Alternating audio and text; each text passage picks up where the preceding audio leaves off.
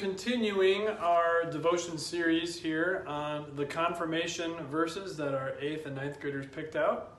Today's verse is from Psalm 27, verse 1. I'll read it for you here at the start. The Lord is my light and my salvation. Whom shall I fear? The Lord is the stronghold of my life. Of whom shall I be afraid?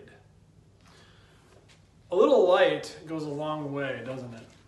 How well would this video be witnessed if it was totally dark right now and all you heard was me talking with a black screen, if you were watching the YouTube version of this message? How much of a difference is there between a bedroom at a friend's house that has absolutely no light and you're in that unfamiliar place versus a bedroom at a friend's house when there's at least a little light, a little night light or something? What's the difference between driving on a rural road and there's absolutely no light and driving on a rural road and you have your headlights? Total difference there, isn't there? How about home security? If you had a house and there's absolutely no light around at all in your home, your yard, your street, I don't think anybody in their right mind would think that they have top-notch home security. A little light goes a long way, and that is never more true than when you're thinking about your relationship with God.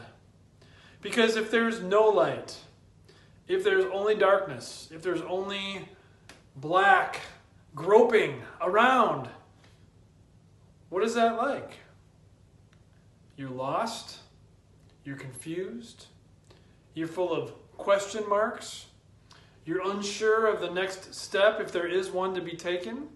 You're paralyzed. You're terrified.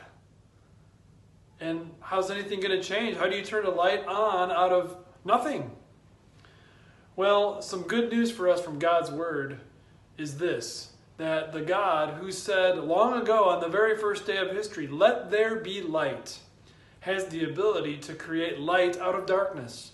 And that includes having the ability to create light out of the darkness of your heart and mine. When we have God's Word, we have God's light. We can see clearly who He is, our Savior. We can see clearly who we are, a sinner unable to save ourselves and yet fully saved and in a strong place of soul because of Christ and His finished work. When we have God's light, the light of the Word shining, we see Him very clearly, we see ourselves very clearly, and we see our enemies very clearly. We don't have to be falling all over the place for Satan's lies.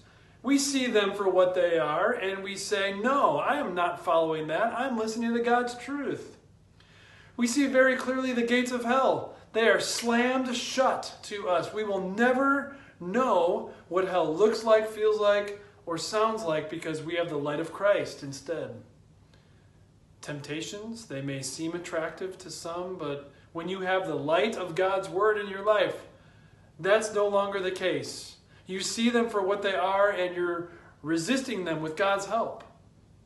What a powerful verse this is. A little light goes a long way.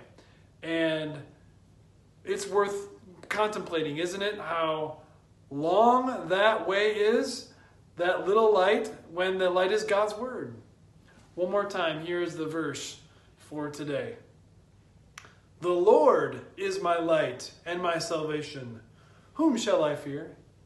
The Lord is the stronghold of my life. Of whom shall I be afraid? The beautiful answer to those rhetorical questions is nothing. No one. I'm not afraid of anyone. And I don't fear anyone except God, and He's on my side. And never forget, a little light goes a long way. And God, giving you His light of truth through His Word, now can use you to be a light for someone else. You can be a light to help someone else know about the Lord and His light and His salvation. To have the Lord be a stronghold of their life instead of someone who makes them scared and running the other direction. And as things are difficult in life and confusing and so forth, never forget this. The darker the darkness, the brighter the light shines. because it will be eternally true. It's from God's word. A little light goes a long way, especially when that light is the Lord and his salvation as your stronghold.